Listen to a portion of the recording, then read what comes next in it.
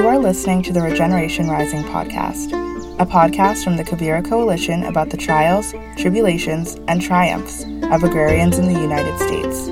Each episode will explore what it means to work in regenerative agriculture, how people came to choose this as their livelihood, and why it's important to them in the future. We hope to build a foundation for a strong community of future agrarians and land stewards with a regenerative approach to community, relationships, and the land. I'm Taryn Dixon, Southwest Apprentice Coordinator for the New Agrarian Program at the Quivira Coalition. I'm a graduate of the program, and I'm really excited to be a part of the show. Let's get to the interview. Thank you all so much for joining us today to tell us a little bit about apprenticeship. We're happy to be here. My name is Noelle McDonough. I'm one of the apprentices at San Juan Ranch in Saguache, Colorado. And we've been here just over a year now. We came out here last March 8th, I believe. And I'm Sam Schmidt, and the information all applies to me.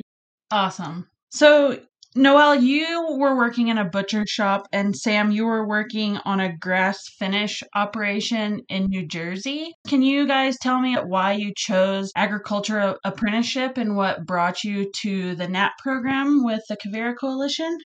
So my kind of trajectory towards agriculture was kind of like luck of the draw. I graduated from college and was kind of planning on going down a law school path. Had a job at a big corporate firm in New York as a paralegal, also studying for the LSAT, and kind of thought that I had my life figured out, and realized probably not quickly enough that this was absolutely the wrong choice for me, and that it, for a lot of reasons, I had to kind of get out before I went too far down that path. Yeah, so I quit that job and then was kind of thinking like, okay, I have this opportunity where I'm, in my early 20s, and I've saved up some money from this law gig, and I can kind of do, take a risk and do something that is interesting to me. May not be what I stick with for the rest of my life, but can do something that speaks to me and what I'm interested in. So I was looking at different kind of jobs around the food industry kind of broadly, and found a posting for an apprenticeship at a whole animal butcher shop in the West Village of Manhattan. So one day after work, this was like right before I quit my job, went down in my, khakis and Oxford shirt and showed up at this butcher shop and was like, hey, can I possibly do this? And they gave me a chance, and I was there for 2 years and kind of dug into that craft. My bosses were really scrupulous about the sourcing of the meat that they brought in. They were really committed to 100% grass-fed beef and lamb and pastured pork, and they had really close relationships with the kind of handful of farmers that we would get our meat from. So why don't you guys tell me a little bit about why you chose an agricultural apprenticeship and what brought you to find the New Agrarian Program at Quivira Coalition? Despite loving butchery and being interested in it, retail was extremely difficult and not really my thing. I was ready to kind of move on and wanted to kind of dive deeper into agriculture and kind of get my hands dirty and really experience the stuff that we had been, reading about and talking to our farmers about. That's what got me into agriculture kind of broadly and livestock specifically. Hearing about and deciding to apply to the NAP program was after working at a few different places and, both nonprofits and, for-profit operations and different kinds of animals. I really felt like I wasn't ready to just kind of dive in and teach myself. What I really felt like I needed was an opportunity to a situation that emphasized learning where that was a priority, but also one where it was in a kind of realistic context, not a nonprofit, working on a working ranch or farm where they prioritize the same things that I felt were valuable, soil health and the kind of animal management that I found really compelling, but also we're doing that and making it work financially. Yeah, so that was kind of the thing. The NAP program kind of fit the bill, kind of as I dug deeper. It was really compelled by the idea of going west. I mean, I think brittle environments are kind of where the rubber is hitting the road in terms of regenerative practices and functioning in a climate change context and in hotter and drier and kind of less predictable environments. And people really are having to think about how to manage in an effective way that allows them to still care for animal and land, but given those challenges. So I felt like it was a good place. Unfortunately, given the trajectory that our global environment is on, this was going to be an important experience for my career going forward.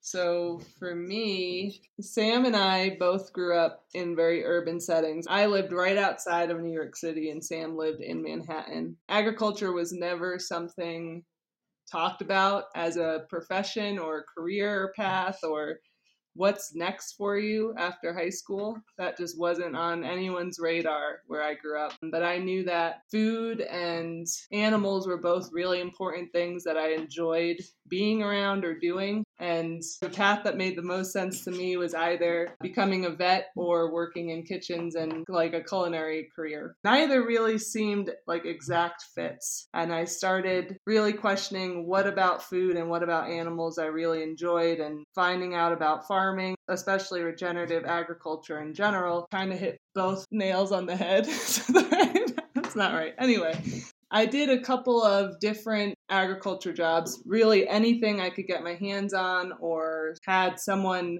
know of someone who had a goat dairy in Wisconsin and maybe they needed help, and going through all those kinds of random farming experiences just to be farming. It didn't feel like I was learning enough, especially about what I wanted to learn about, which is animals really helping to heal the land. So that's kind of what brought me to really think about an apprenticeship, especially finding mentors and people who wanted to teach you. I think that's really hard to come across, especially in an agricultural setting and an agricultural job where that's not really their job, is to teach you everything that you want to know. So an apprenticeship just felt like it would help me to actually understand and also grow within this segment of agriculture that I was interested in.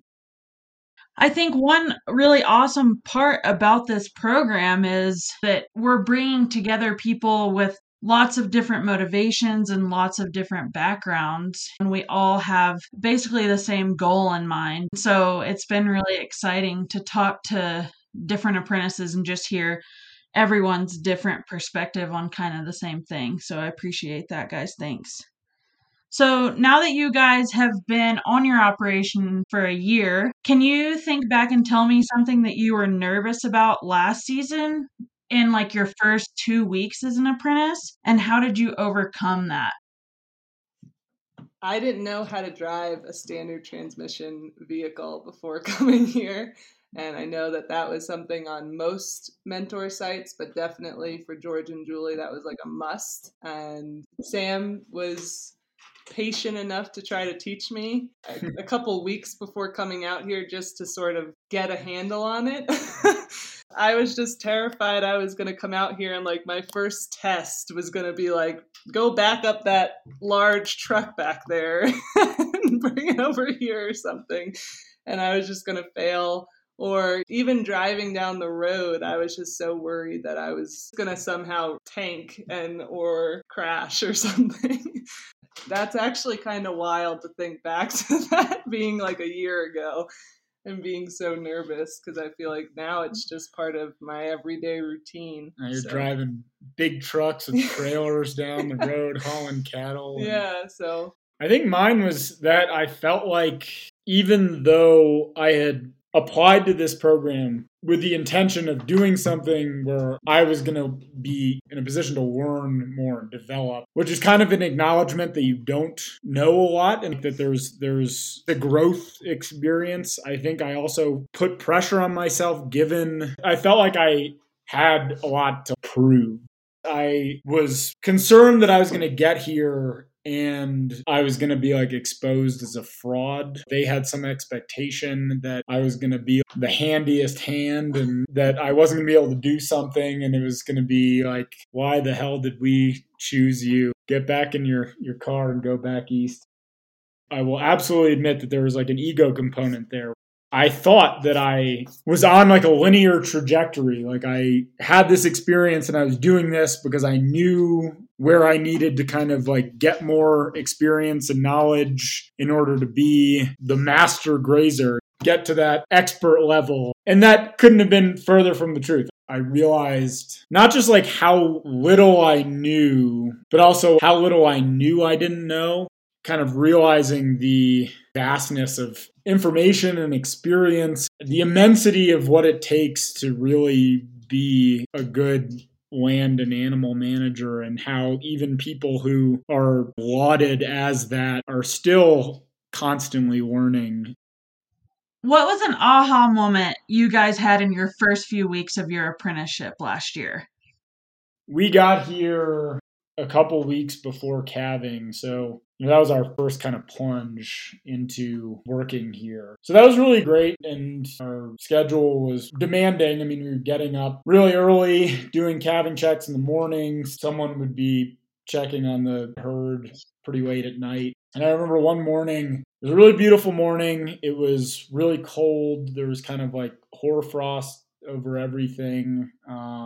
Really nice, clear day. The sun was coming up over the Sangre de Cristos, and George and I were walking through the herd, and everything is kind of first light, so all the cows were still pretty tired, like lying down. There were kind of sounds of animals getting up, snuffling. There were some calves on the ground, so it was really a peaceful, kind of idyllic morning. And then I hear George yelling my name, so I run over. Over in the corner of one of the paddock, there's this cow on her side, so clearly something's going on. George wouldn't have called me over. It wouldn't have been an issue if she was having an easy birth. But as I get closer, it looks like a big pink alien-looking thing behind her. And I get over there, and she's had a uterine prolapse. Her uterus was inside out, this pink steaming thing with these kind of purple nodules all over it, and there were kind of alongside of her, and she was clearly in like really great distress. So we try and get her up. She's been like this for long enough where she can't really get up. We're out in the field. We're far from the truck. This is probably 3 or 4 weeks in. I'm like, holy shit, this is really intense. So, but George, has been around cattle and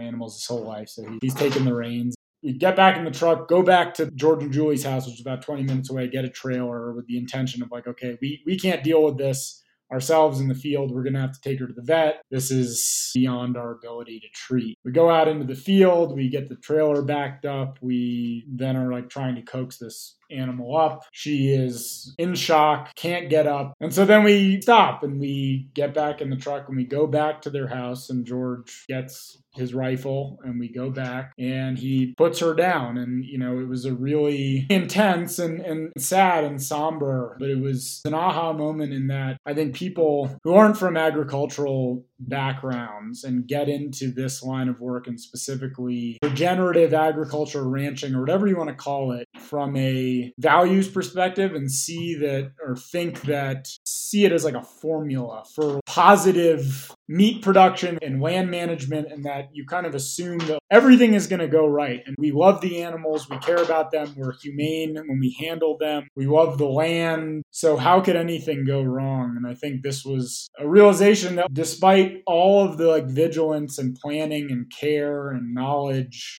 and experience, that you're contending with forces that are well beyond your ability to control, and that things go south. And no matter what you do, sometimes you're not going to be able to solve the problem. You're not going to be able to save everyone. Animals are going to die. And I hadn't really experienced something that had kind of brought that home as clearly in any of my other experiences working in ag as that. In hindsight, I think that's a really important step in your development as an agrarian. Giving up kind of the hubris of you can guarantee a positive outcome. I mean, I feel like my aha moment came out here for good. It was on my site visit and I was really nervous, obviously. I got up one morning. It was actually on a very busy day, like now knowing the feelings you get going into a busy day.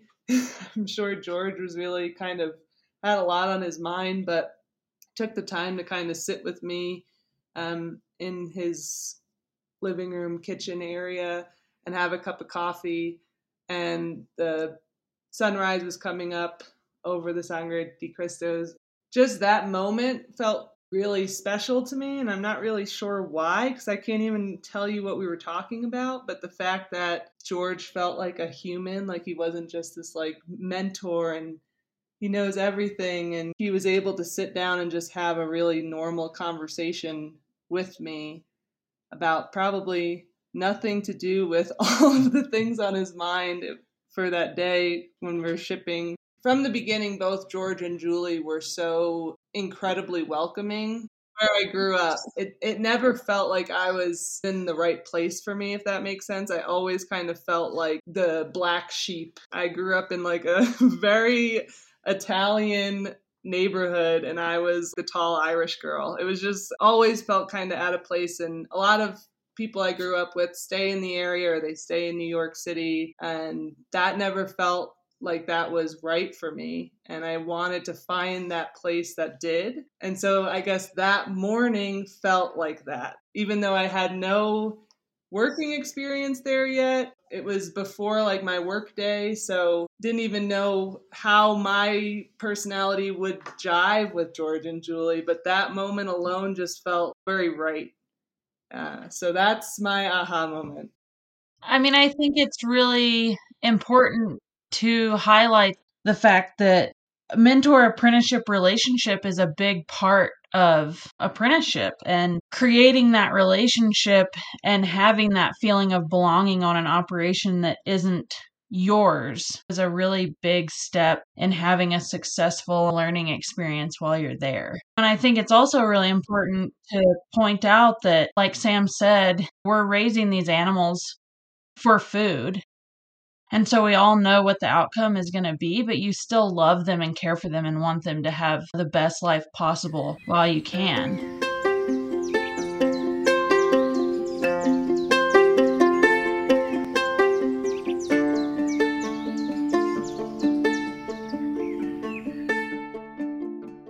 Okay, well, if you guys could go back and talk to yourself 1 year ago, what's some advice you'd try to give yourself? I'm still giving myself this advice, but to not be so hard on myself. Learning a completely new skill. I have no background in it. No one in my family has background in it. I have no experience. And yet I still find myself a lot of the time being like, man, why can't you do this right? And just having patience with learning, especially in a experiential setting where experience really is what drives your learning experience. Yeah, I think like very similar to that. You don't know what you don't know. That's been, I think, one of the greatest learning experiences, is not just like learning new things, but realizing how much I don't know, and that I think you could either feel like really overwhelmed by that or kind of embrace it. Yeah, my experience, and I think a lot of people who have gone through an apprenticeship or internship program, there is a realization that, it's a very humbling experience. You have to be willing to ask questions, and kind of like you said, you don't know what you don't know until it comes up. So thank you guys for being honest and vulnerable about these questions. I really appreciate it. I think it's great for other people to hear. Can you guys tell me something that you brought along to your apprenticeship that you thought, oh, I'm going to need this. It's going to be super helpful. I'm going to use it all the time. But it's just set on your shelf or in your room the whole time? Well, I feel like I was way overzealous with the amount of books I brought. I brought so many books. Sam and I both brought so many books. And it's like Julie and George have a library and a half enough to read and learn things from. But also, I don't know who I was kidding because I'm not really like a book learner. I'm like a hands-on person. So bringing all of these grazing books, and I mean, they're definitely good to have just to look at and kind of compare to what I do know or what to think about. But as far as like sitting down after a long day of work and reading is just not going to happen for me. Yeah, I think like camping gear, and it's unfortunate, but I think that my idea of what this experience would be like, I don't think I had an idea of how immersive it would be. I had an idea that there would be not just like more leisure time outside of work, but also I would have the mental space to do more things outside of work. You may hear that and like be like, oh God, like that's not a good thing. But I think that it's a testament to the ownership that I think I can speak for both of us that we feel we take seriously, not just our individual work, the functioning and the smooth running and well-being of the operation, and that we really feel like we have a stake in it. Well, is there anything else you guys want to share with folks who might just be starting out an apprenticeship or might be interested in doing one in the future? This has kind of been like a theme in my answers, I guess, but I think figuring out or trying to embrace the hardship and difficulty that inevitably, no matter how much you think you know, no matter what, there are going to be really difficult moments because that's just the nature of agriculture, and especially, I think, agriculture in the West, in the brittle, arid West, where the stars are never all aligned. You're always scrambling and trying to figure out how to make it work and do it in a way that's true to your values. I was just going to say, I think there is a level of self-awareness that is needed working so closely with people and being in a very isolated area where you can't maybe escape one another or see people that often necessarily. And we work very intimately, and I think being able to reflect on yourself and your actions and how your environment is affecting them is something that I've learned a lot about in the past year. I think being comfortable being in an isolated area is a very important part of it, but also being self-aware of how you work within a very closely knit team. How you are behaving and how that might be affecting others, I think is an important aspect of it. And also being able to be honest and vulnerable. I mean, it is hard. It's hard for everyone. And like this past year, we were in a pretty significant drought again. And George and Julie were really honest about how stressful that is and how real their decisions had to be. And to be able to witness that, but also be a part of it, I think was really healthy. And I think that can help foster more healthy agricultural people that are able to speak about these things in a very honest and vulnerable way and not feel like that means they're weak.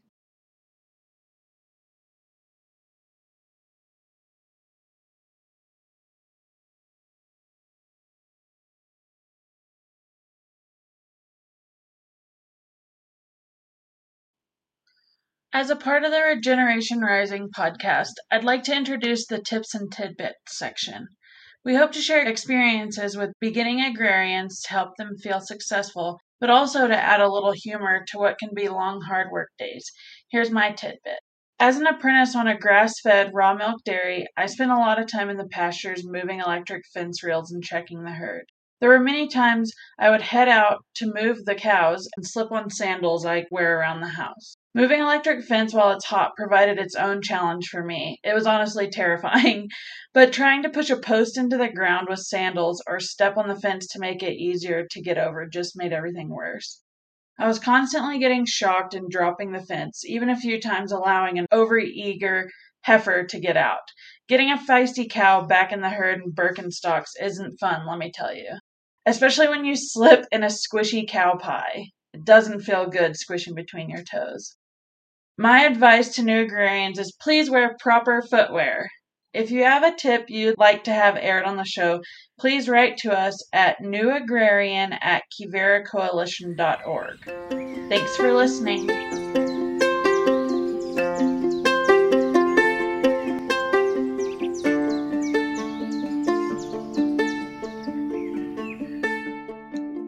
Are you looking for a meaningful job in regenerative agriculture? I've been there. Job sites are outdated and full of positions that are not quite what you're looking for. Luckily, we're here to help. Quivira Coalition has spent decades building a network within the regenerative agriculture community, so we're constantly finding awesome job postings, and we decided to send them to your inbox in our inspiring monthly newsletter. We find jobs and apprenticeships that will keep you learning and building your career, whether that involves moving cattle on a ranch or attending meetings in an office. A posting we are sending out this week is for our friends at Holistic Management International. They are hiring a program and grant manager, a virtual position that I find super exciting. We also share scholarship and training opportunities like the upcoming LandLink Lunch and Learn, where you can discover a database to find land for your budding grazing business. You can hear about upcoming opportunities by signing up for our newsletter at quiviracoalition.org. You can also find our past newsletters at quiviracoalition.org/newagrarian/resources.